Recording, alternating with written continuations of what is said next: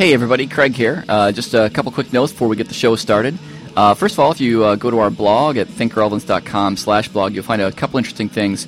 One is you can find where you'll see our relevancers in December. Today's November 30th, so December's right around the corner. We've got Mike Nygaard at YOW 2012, both in Brisbane from the 3rd to the 6th, and also in Sydney from the 6th to the 7th.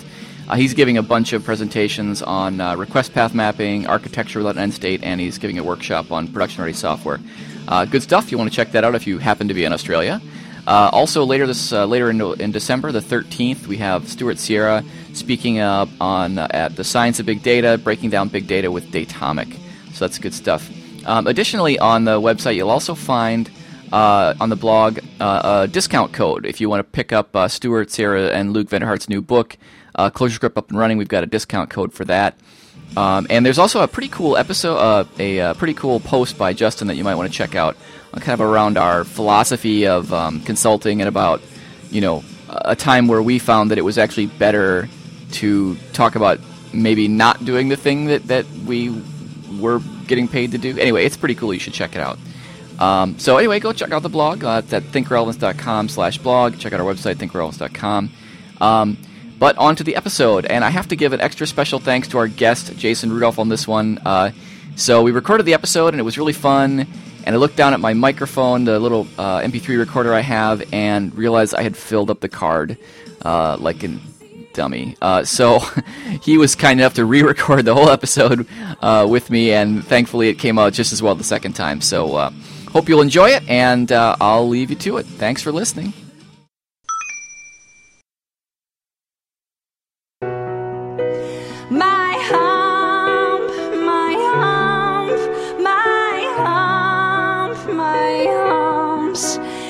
Got you.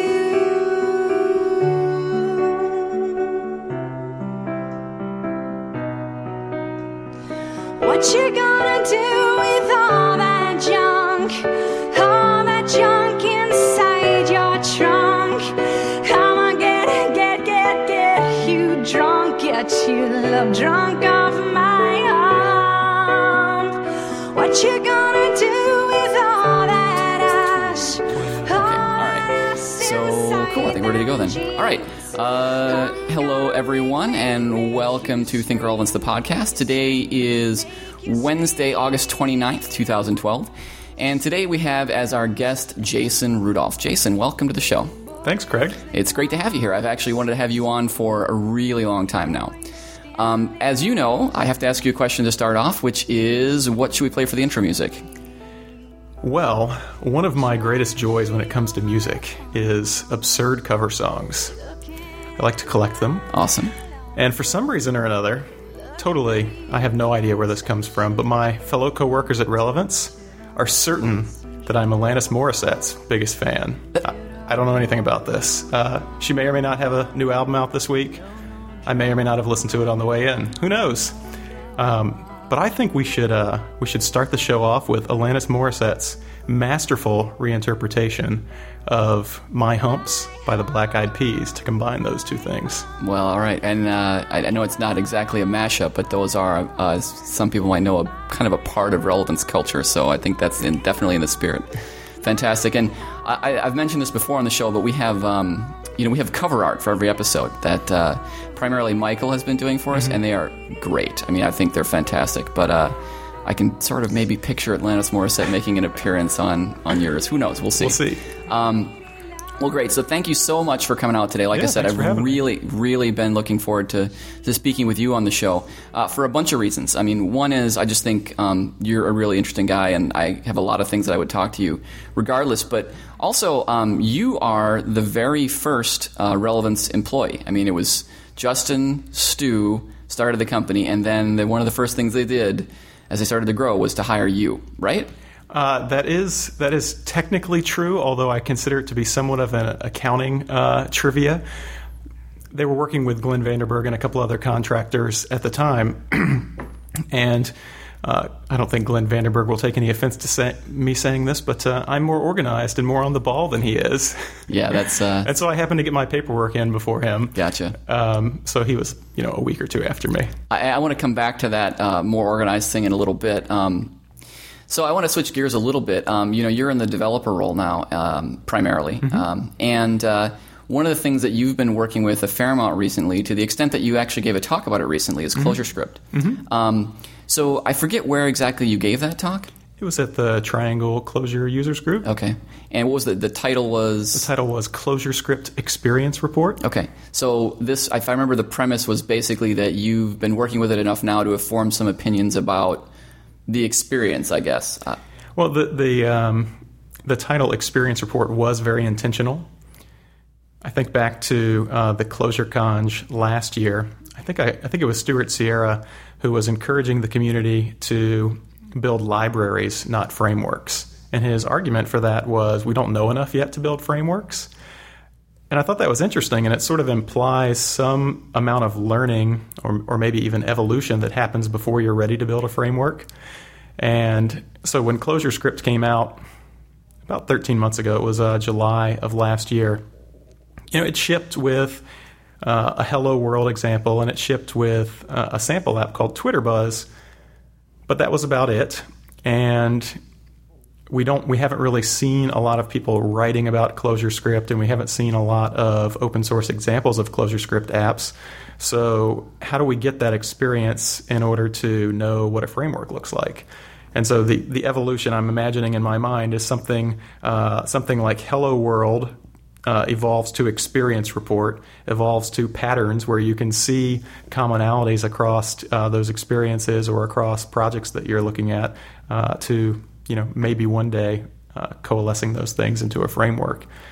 And when ClojureScript 1 came out earlier this year, which you and Brenton worked on together, and I would not have even taken ClojureScript for a spin if there wasn't something like ClojureScript 1 to help me get started. That's good to know. I said, hey, let me take this for a spin. And there was an app that I wanted to build. So I decided to build that using ClojureScript. And the talk was essentially a walkthrough of the approach that I used. Very much not a, hey, here's how you should do things, but like, here's how one guy did things one time, and maybe this is useful to you. And I'd certainly welcome your feedback. And so I walked through the approach that I used from a design standpoint. How did I model state? How did I manage data flow, control flow, things like that? And then just talked about my impressions of working with ClojureScript. What was excellent? What were some of the rough patches, and what were some of the pleasant surprises? That's cool. So what was the application? So I'll give a brief backstory. So for about 3.5 years now, I had been, or last November, it had been about 3 years at that point when iOS 5 came out. Prior to that, for about 3 years, I had been tracking all of my workout data in this app that I paid $3 for. And one of the things that was really cool about that was, I would get to the gym and I'd pull out this app, and I always wanted to know that what I was doing today was preferably a little bit more, pushing myself a little bit harder than before, but at least having a baseline to see where I should be starting. So I'd pull up this app and it would say, oh, you did this much weight with this many reps on this exercise last time. And if I had added any notes like, oh, you should definitely increase the weight or maybe stay at this level next time. So I found this really useful, and I had 3 years worth of data in it.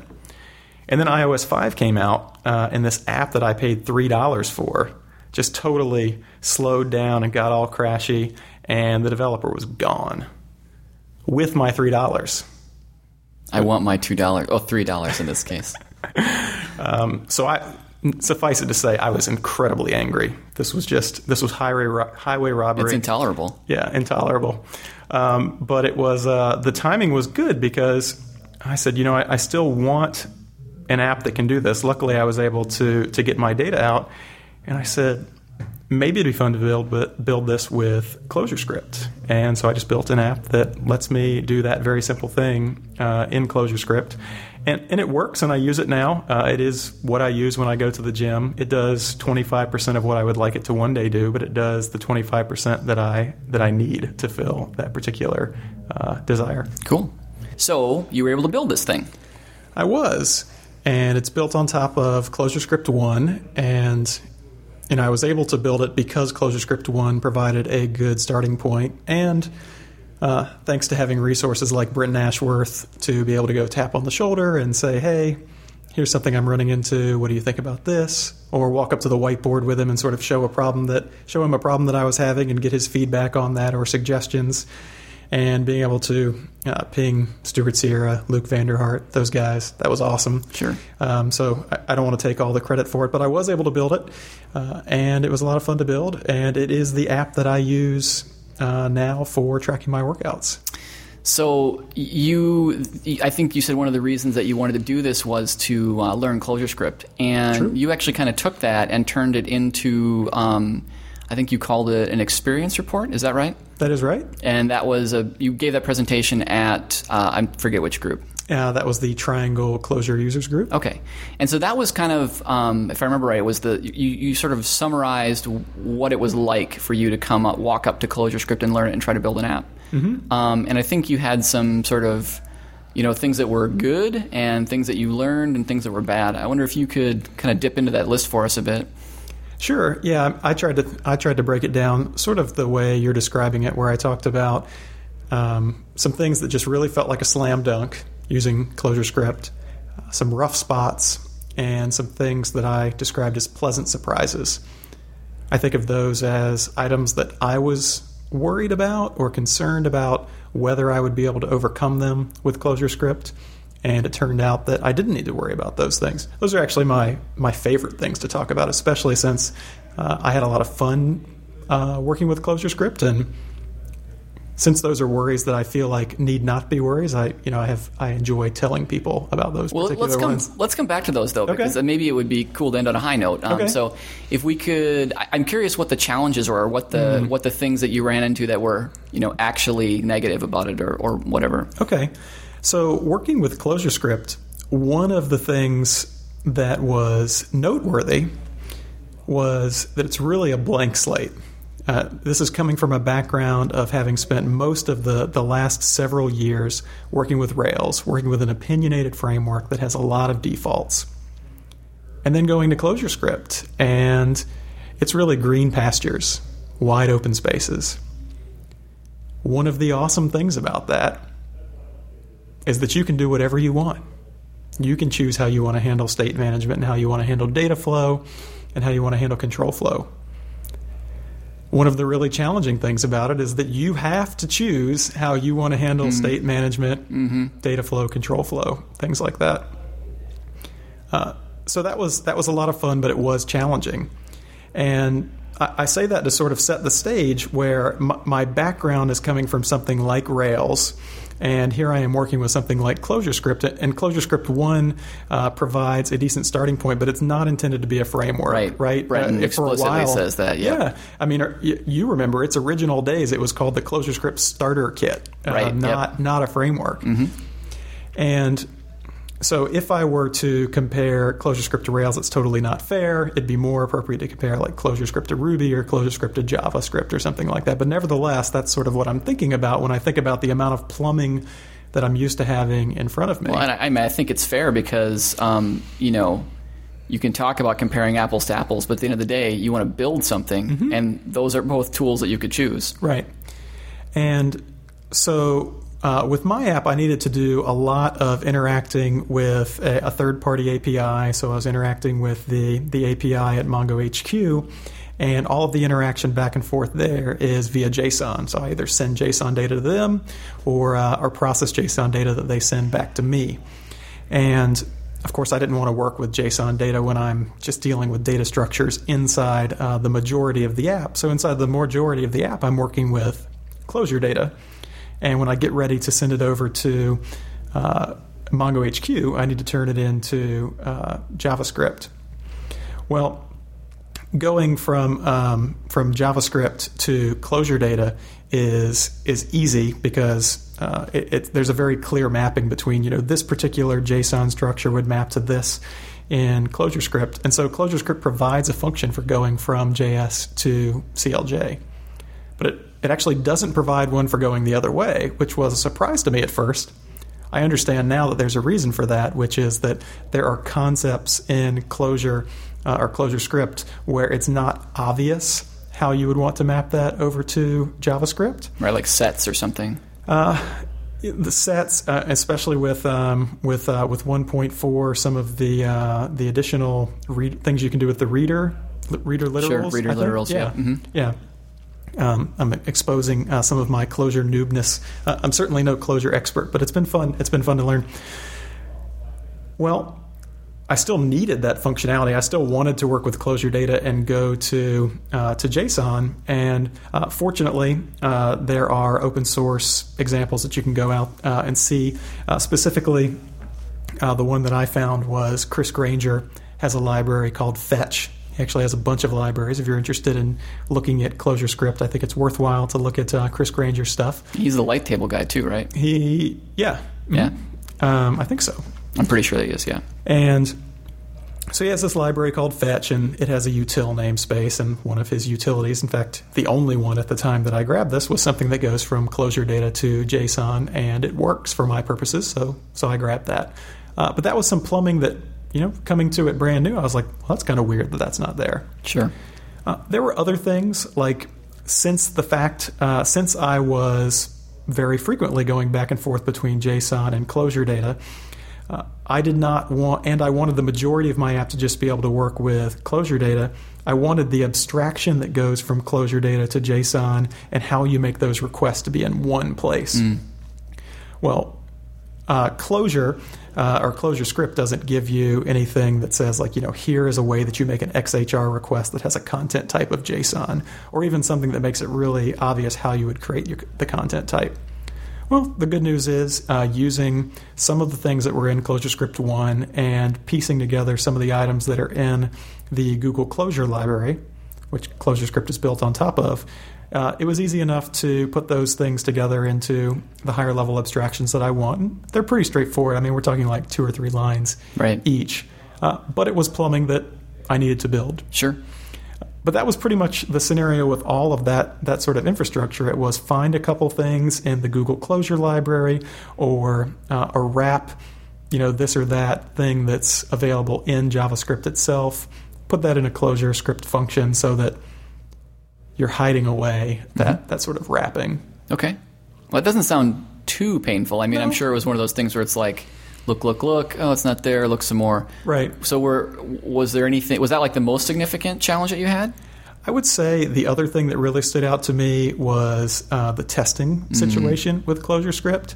And for anybody who's done any JavaScript testing, that's not a great story either, especially not if you're coming from something like basic unit testing with Clojure or with Ruby. Yeah, that's a much nicer experience. Anytime you need to do anything that involves like firing up a browser, it's painful. It will get better, but it was rough enough that it was easy to make excuses about things that you didn't want to test. And I care deeply about testing. I mean, to the point of having given talks and written about testing and trying to convince people about ways of testing that have more positive trade-offs than others. So I definitely consider that a rough spot. Okay.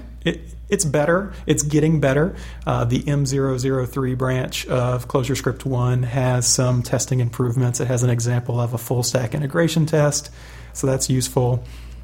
And it's worth looking at that, but it still has some room to grow. Yeah, well, it was that was. I mean, I worked with Brenton a little bit on ClojureScript 1, and that was one of the really cool things I thought he came up with, was that the potential that's in there, and the demonstration of the concept of, if you have this type of app, that you actually could drive both the server side and the client side in a single unified test. So that, obviously it's not where we'd want it to be, but you can kind of see that horizon. And it seemed like a really, really cool thing to me when I saw that. So yeah, absolutely. And I was talking to Clinton Dreisbach about this, and he asked a good question, which was, well, if the challenge is writing tests in Clojure or ClojureScript that are going to drive the browser and assert on things going on in the browser, you can do that in Ruby. I'm like, yeah, and it would be slightly better in Ruby. We do that regularly in Ruby. But that's not why I'm doing this project. Sure. Right. Yep, absolutely. It was a learning experience for you. Yeah.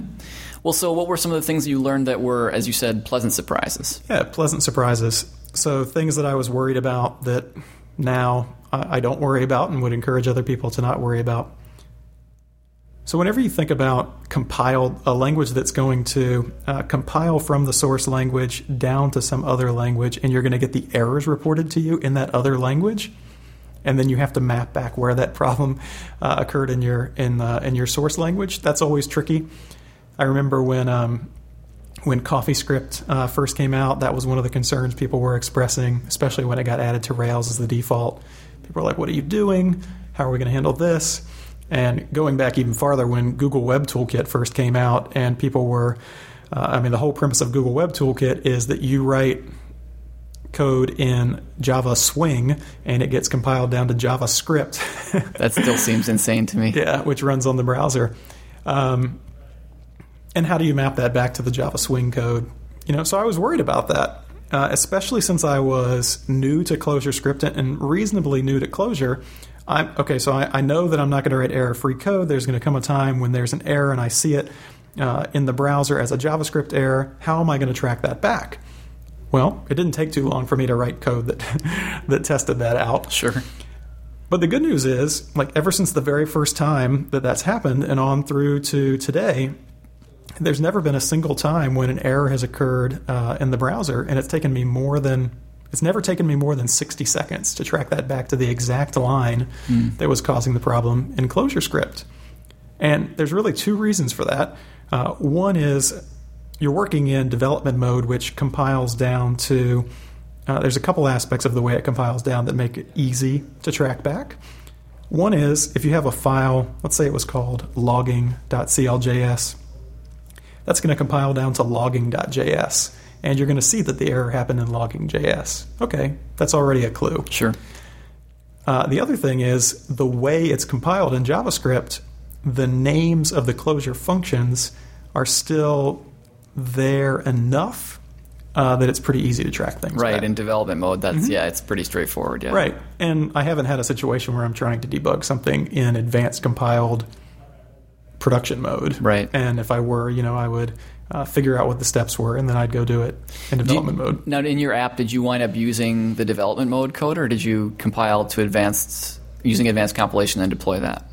So in production, I do use the advanced compilation mode for it. By the way, we were talking about this earlier, and you described an aspect of the app to me that I thought was just super cool, which is that.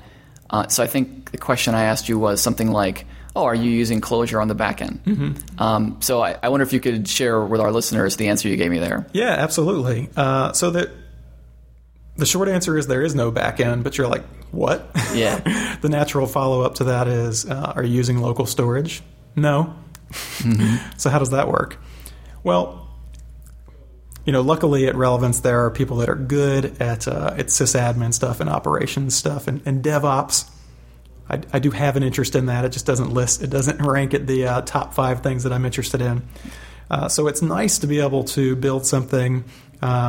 You have the option to build something with ClojureScript and ClojureScript 1 that is basically client only. So in my situation, I am building something that compiles completely to static assets. It compiles to HTML, CSS, some images, and advanced compiled JavaScript. And I can drop that on any, cheapo web server.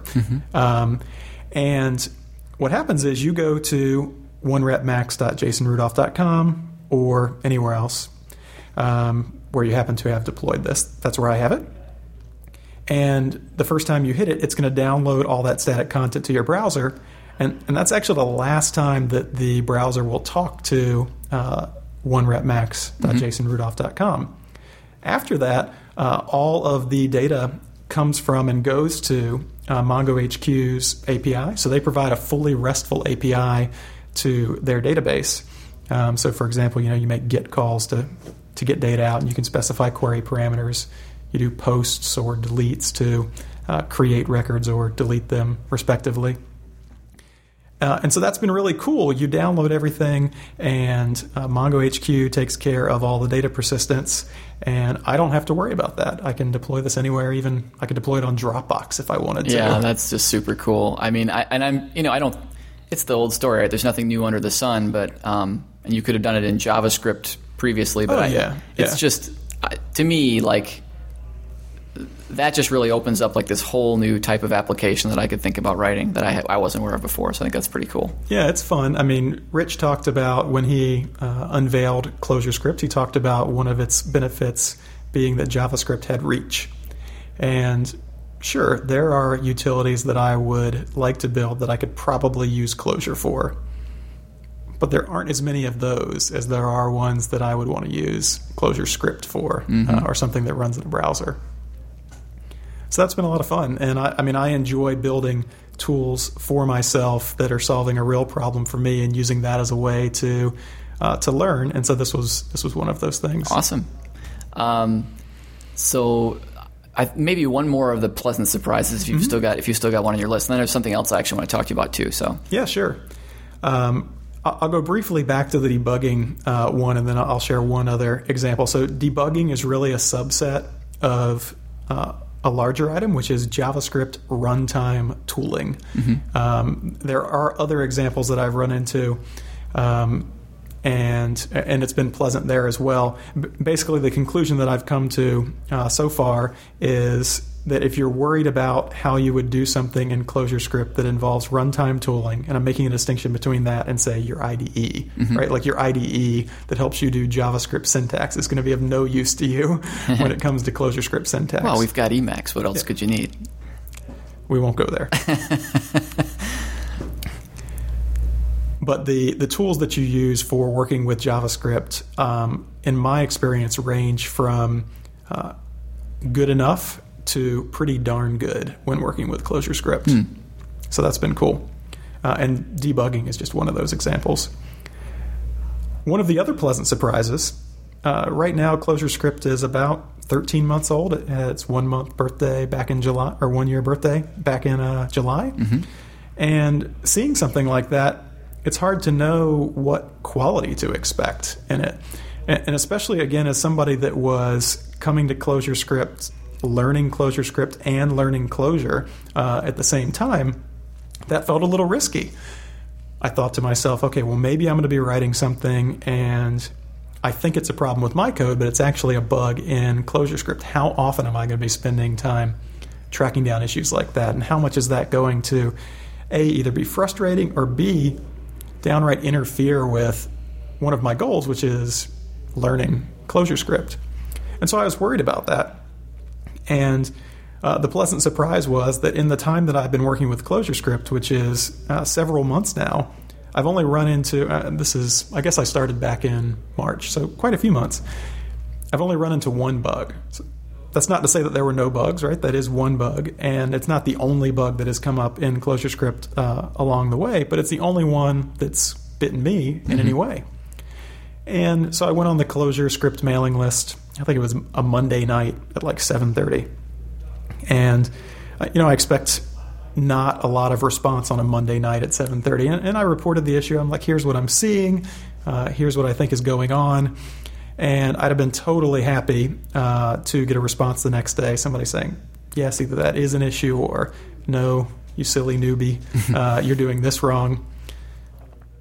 But this is ClojureScript, and ClojureScript has David Nolan in the community. Yeah. And that could not stand. Yeah, how did I know you were going to say his name? Yeah. So I think I mentioned that I posted that at like 7:30 on a Monday night, and I want to say it was like 42 minutes later I got a response from him. And it wasn't just a response saying, I'll look into that, or, patches welcome, or something like that. It was, thanks, I've fixed it, here you go, pull down the latest from master, and you're all set. And sure enough, I pulled it down, and it was taken care of. He is awesome. I mean, he's done a lot of work on ClojureScript. I think he's even, I'm pretty sure he's the guy that's been doing implementations of persistent collections. That is true, yeah. And which is a huge addition to the ClojureScript language, and it was a big delta between Clojure and ClojureScript, but those are at least partially implemented now, which is fantastic. And this is from the same guy who also did CoreLogic and CoreMatch. And I mean, yeah, I think I said to you before, I would love to have him on the show. I'd love to ask him if he wants to come on sometime next time we're in the same place. Yeah, and specifically the the persistent data structures, I can't do it justice without showing some slides and talking through why that's useful. But the immutability and the persistent data structures go into my slam dunk category. Yeah, though that actually is a great question I want to ask you as someone who has come to Clojure relatively recently, even if it's via ClojureScript. So, like, for me, my journey was, this is a really interesting line. I was interested in Lisps in general. But then when I'm looking at Clojure, it was like, hey, it looks like it's got all these concurrency features. And that seems like the really big sell. And so I came in and I spent a bunch of time learning those. But, as I've stayed with the language, the things that I love are the immutability, right? Really, I mean, that's probably the biggest thing is this whole idea of immutability. Now, since you came to it from ClojureScript, where the concurrency constructs, there's a mutation construct in Atom that has concurrency semantics in Clojure, but I mean, it sounds like you were like, yep, immutability is the bomb, It made a big difference, and it's unfortunate that I really can't do it justice just by talking through it, why it made a difference to this particular app. But it has made a difference to this app, and it's affected how I code in general. Yep. I mean, there are a lot of times when I'm back in Ruby land and I'm intentionally avoiding mutating things because I've seen the benefits of trying to avoid that. Yeah, and I know I hope nobody listening to the podcast is tired of me saying how much I like working with Atomic, either because they can't or because they're just tired of it. But I mean, this is one of the things about working with Atomic too, is that whole idea of, let's use immutability and see change as a sequence of values. That's just, it really is really truly enabling. If anybody hasn't watched Rich's, and maybe have you watched Rich's Value of Values talk? It's at the top of my list. Yeah, it's really good. Like pretty much anything he puts out there, but it's definitely a good one. So that was from Go to Copenhagen, I think. I think so. I don't remember where it was from. I watched it online. I wasn't there for it. So we'll put it in the show notes wherever it was from. Yeah, cool. So, all right. Well, that's awesome. But I can't have you here. We're actually sitting across from each other. I'm in Durham for once. And not ask you a bit about Jason Rudolph, the Relevancer. I mean, the stuff you've been talking about with ClojureScript, that's really cool to hear about. But we worked together a lot when I first came to the company. We haven't, unfortunately, worked together too much since then. A couple things I want to ask is, first of all, as a guy who, so I asked you right up front. I said, "What's your job?" Right, and maybe role. I don't forget the wording I used, but you're a developer. When we first started working together, you were actually playing the role of coach. It's true. And you've since switched. And that kind of touches on two related topics, which is one, kind of what was that journey for you? Like what motivated you to make that switch? What was your experience? And then the other one is, we've had a lot of people on the show where we've talked about the idea of roles. We had Michael Parento, and he fills the role of designer, but he's a pretty darn technical designer. Yes. We had Jamie. I mean, I don't think you go to most places and the person who knows the most about CSS is also able to use Git, for example. And then recently we had Jamie Kite on the show. I haven't put that one out yet, but that'll be out soon. I'm not sure whether it'll be before or after this one. But and when we first met her, we thought, oh, well, she's a designer. She has really strong design skills.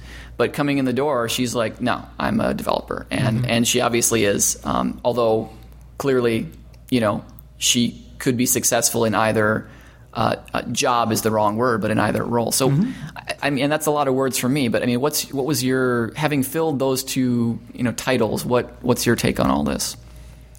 So I'll start by talking about the journey, and I think that informs some of my opinions about the latter part. First of all, I have such respect for the people that have that massive breadth. I wish I had the level of breadth that people like Jamie and Clinton and our design team has. Yes, our design team is the most technical design team that I've ever worked with. It is fantastic to see them sling Rails code and then go back to Photoshop and then and then go and actually all of their cases go home and paint. Right. Yeah, or I mean, absolutely. Well, the same thing on the Clojure side. Oh, I fixed up your hiccup templates. Hey, thanks. It's on a branch. Oh, awesome. I'm going to go do some totally awesome art. Yeah, it's amazing. Yeah. So I'll talk about the journey. When I joined Relevance, we were small, as we mentioned. Yeah. And so whenever you're in a really small company like that, saying that you have any one particular job or one particular title just doesn't work. Like, the company's not going to go anywhere if everybody is trying to silo themselves Sure. and do a certain set of responsibilities. And so the way it tended to go back in the early days was that we would have usually 2 people on a project, usually a pair, and we would have some percentage of that pair dedicated to what are typically thought of as the project management type duties. And so, for example, if I were on that team, I might be spending 25 or 30% of my time working on client relationship type stuff, or other things that weren't strictly development. And when I say strictly development, I am talking about like business analysis, actually writing code, doing code review. Like, I'm not talking just typing into the computer, for sure. Mm-hmm. And we kept that model for a while. And as we continued to grow, we got to a point where we were having more and more developers. And one of the benefits of surrounding yourself with amazingly technical people is that you can take on more and more technically challenging projects. But some of the most talented technical people don't have a lot of interest in doing the more project management related things, or don't see some of the things that other people that have some project management experience can see. And so we realized that we couldn't continue to scale out the way we wanted to, and there were projects that we were excited about, clients that we were excited about helping, and just we wanted to grow the company so that we could work with these other developers. So what are we going to do in that situation? Well, we had a few folks that were willing to do the project management stuff full time if necessary, and that we thought were capable enough of it. And I was in that bucket. And so at the time, Maness and I took on the role of what is now known as coach. And instead of being mostly a developer with some portion of our time dedicated to project management or client relation type things, instead that became our full-time job, and we spread ourselves across multiple projects. And that was the capacity that you and I started working together in. In your case, that project got up to the point where, there were 6 people on that project that were devs, plus me as a coach, and then I had 2 other projects at the same time. And so we kept going with that model for a while. And I certainly enjoyed what it allowed us to do at Relevance. I enjoyed who it allowed us to bring on. We got to work with even more and more technical people that I respect greatly, and they stretch me. It's awesome. And we kept that model for a while, and we eventually started adding more coaches. And, about a year and a half into it, so I guess I should step back briefly. The way we got into that situation was because that's what we thought Relevance needed. And I said, I'm willing to wear that hat for Relevance. It was never something I was passionate about, and certainly not something I would ask, can I please do this? Not something I would change companies to go do. Sure. But I cared deeply about Relevance and wanted to see us succeed there. So it was a hat that I put on, a role that I wore for a while. Well, we started adding more coaches, and we saw that people that had real world project management experience and were excited about being project managers, right? We want people that are passionate about what they're doing, that want to be doing what they're doing. Like, you get the best results when somebody wants to be doing the job that they're doing. And we saw that we were able to successfully bring in people that cared deeply about project management and have them fill the coach role. And, in more and more conversations and sort of as I was observing things in my life, I realized more, or remembered more, where I wanted to be, what I wanted to be doing, and thought that there might be an opportunity to pursue that. One of the things that really would always stand out to me is I would hear people talking about some technical book that they had just read, or I would hear somebody talking about some new tech that they were trying out. And if it was a book, I would immediately want to sit down and read it, page by page, line by line, cover to cover, right? I just really wanted to dig in and just enjoy every second of it. And I would also hear people talk about agile-related books or process-related things, or leadership things about how you should run a company. And whenever I would hear about those things, I always wanted to have already read that. That's a very good filter. I had to start asking myself that question. Is this a book that I want to read or a book that I want to have read? That's a really good heuristic. Yeah.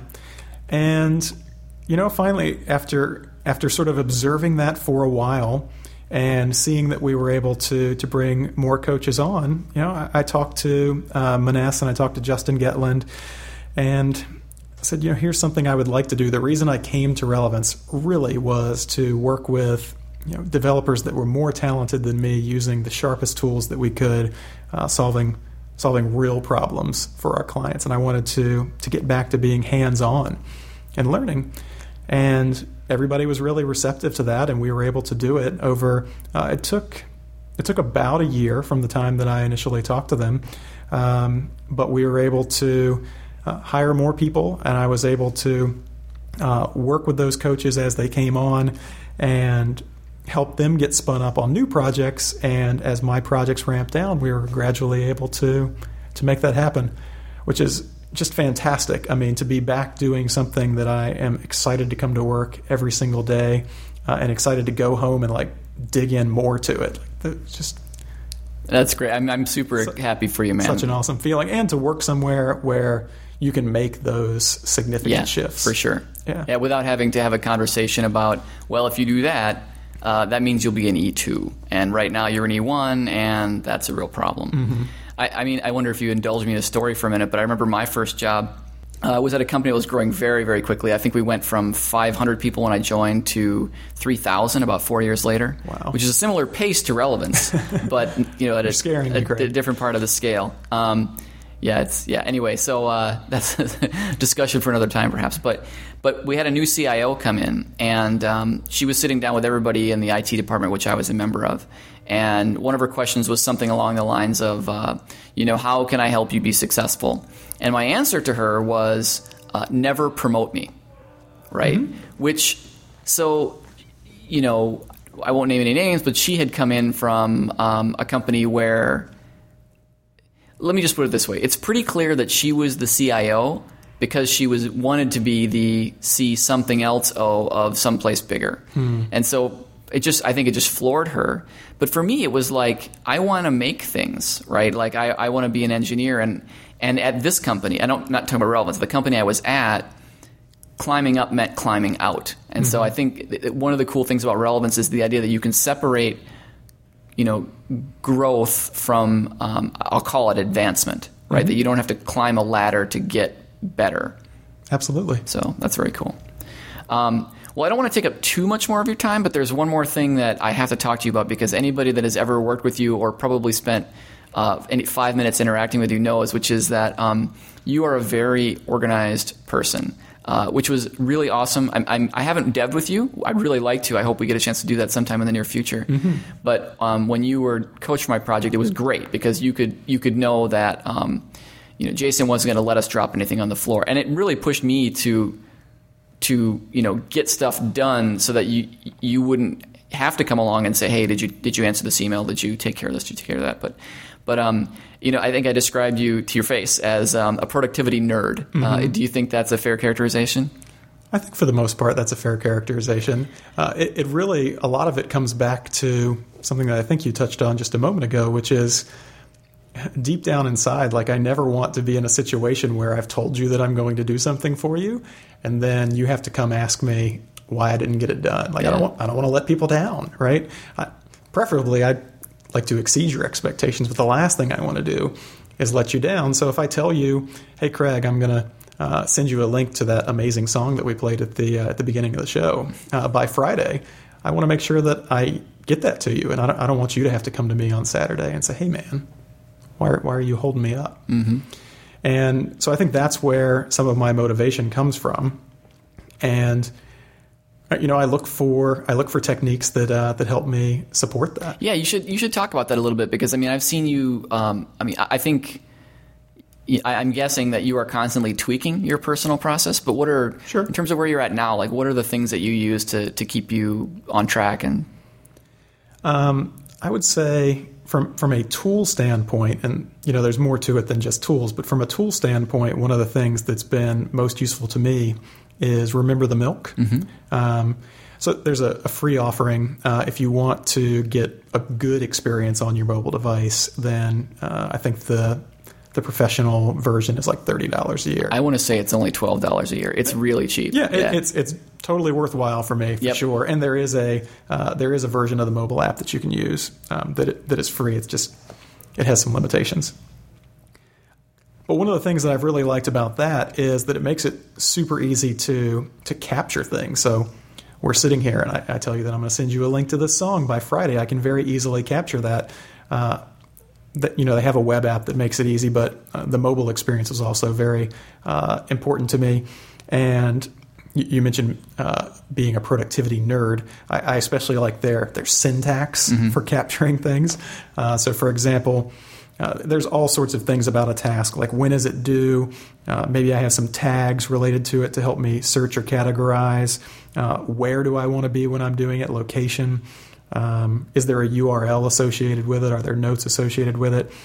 Does it repeat? Things like that. All of those things are things that you can do with an easy bit of syntax. So, I would pull out the app on my phone and say, send link to Craig, space, caret, FRI. And that would set a reminder that would report to me that it was due by Friday. And, I would see that throughout the week, and I would definitely see it on Friday. I tend to look for things that are due on that particular day, and I tend to not let myself get in a situation where anything that's due on a given day couldn't be accomplished on that particular day. So all the different aspects that I talked about, like how often it repeats and what list it goes into, those are all things that there are nice syntax shortcuts for as well. So that's really handy, and being able to capture things like that has made a big difference for me. And then, I'll go on a daily basis. So every morning when I get started, I'll look at my list and see the things that I need to do. And, hopefully it's just a couple things. There are times when there are quite a few things on there. And I usually look ahead enough such that I don't find myself with more things that I can get done or that have to be done on that particular day. But I might be looking at my list and see that I've got 2 things that have to be done today, 1 thing that would be nice to be done today, and a couple things that could wait. And I'll try to force myself to pick like the top 3 at most important things to get done. And if I get more done than that, that's awesome. But I really want to knock those out first. So that sort of recognizing my limits, I think, also helps me earn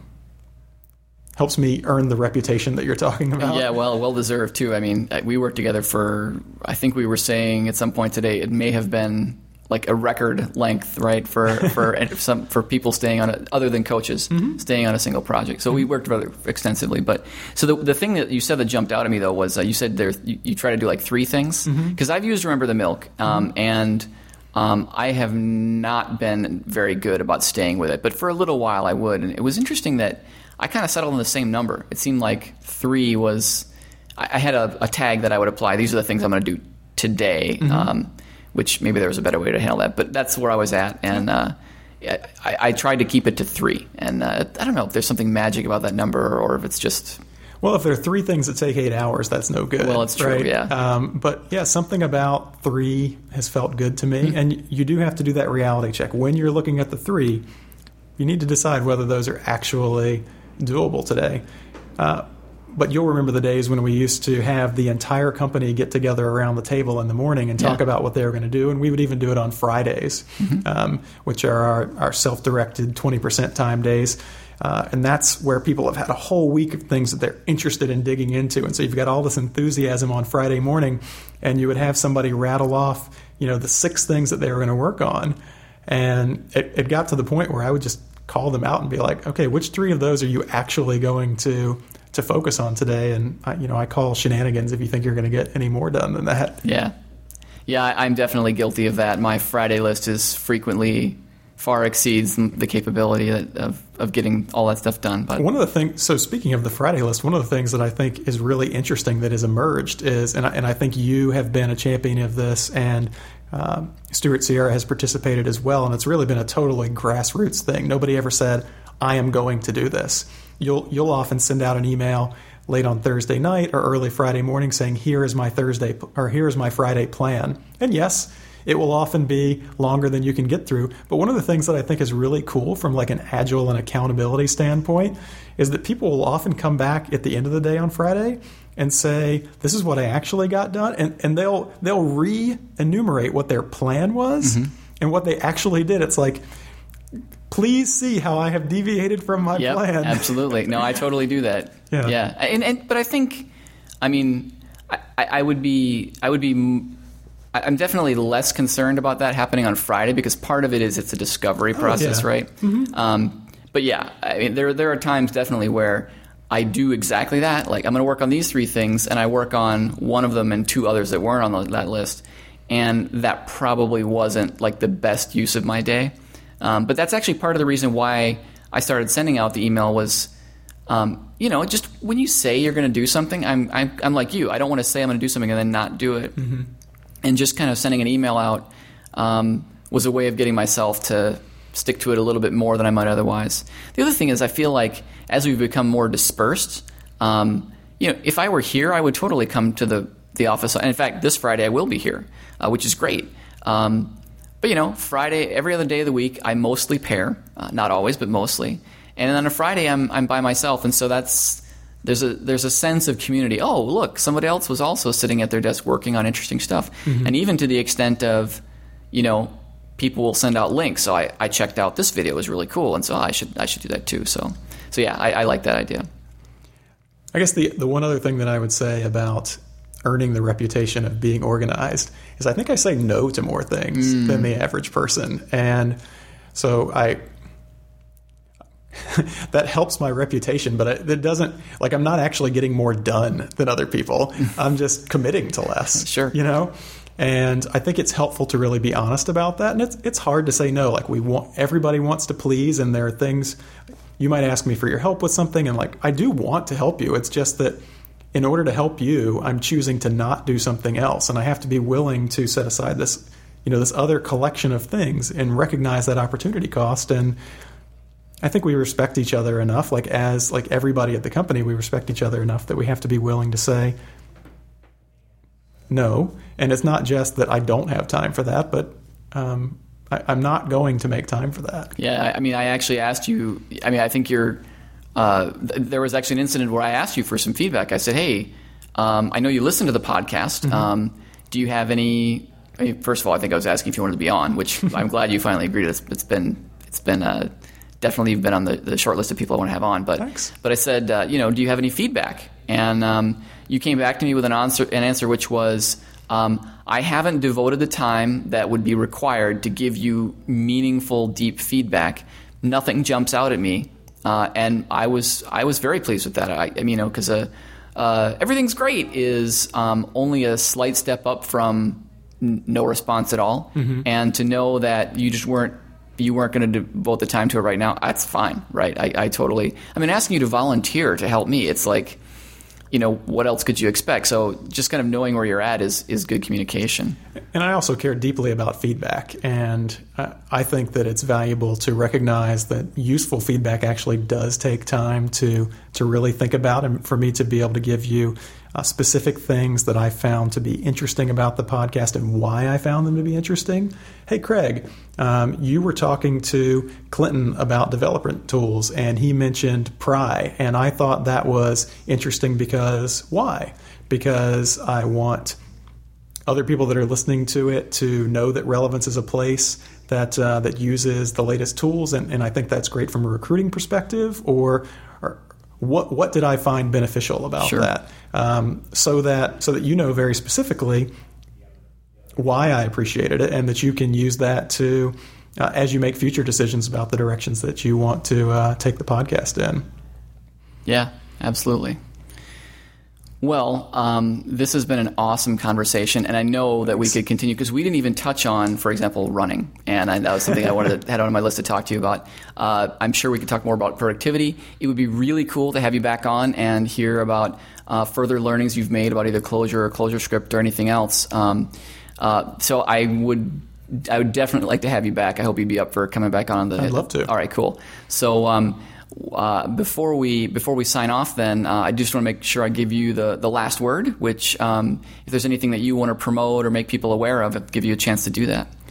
I mean, I hope in the show notes that we send out that we'll send a link to the list of resources that I have for the ClojureScript app that I worked on, just so people have access to that. But sure, absolutely. Sort of the encouragement that I would give people is that if you're on the fence about whether to try ClojureScript, like, go for it, man. Mm-hmm. It's a lot of fun, and it's just this mode like we were talking about before of building something that has no server component to it. Yeah, that's pretty cool. Just deploy anywhere, drop it on Dropbox. Like, that's been a lot of fun, and it's really helped me to identify specific tools that I could build for myself and then use that as a springboard for exploring some technology. So. Yeah, and it's an easy on-road to mobile, which I think is really convenient too. Mm-hmm. Yeah, awesome.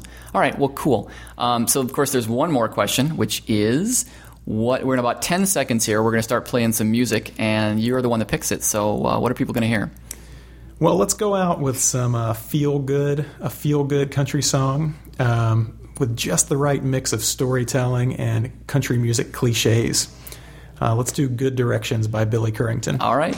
Well, there's definitely been a dearth of country music on the show, so good to see that you're correcting that. We'd like in to some cover people's opinions. Well, we're going to cover all the bases in any event, so thanks again a ton for coming on the show, Jason. I really enjoyed it. Absolutely. I like I said, we will do it again. So I will thank you one more time. Thank you very much, and also thank our listeners. This has been Think Relevance, the podcast. Catch y'all next time. She had to be thinking this is where rednecks come from. She had Hollywood written on her license plate. She was lost and looking for the interstate, needing directions, and I was a man for the job. I told her way up yonder past the caution light, there's a little country store with a no coke sign. You gotta stop in and ask Miss Bell for some of her sweet tea. Then I left, we'll take you to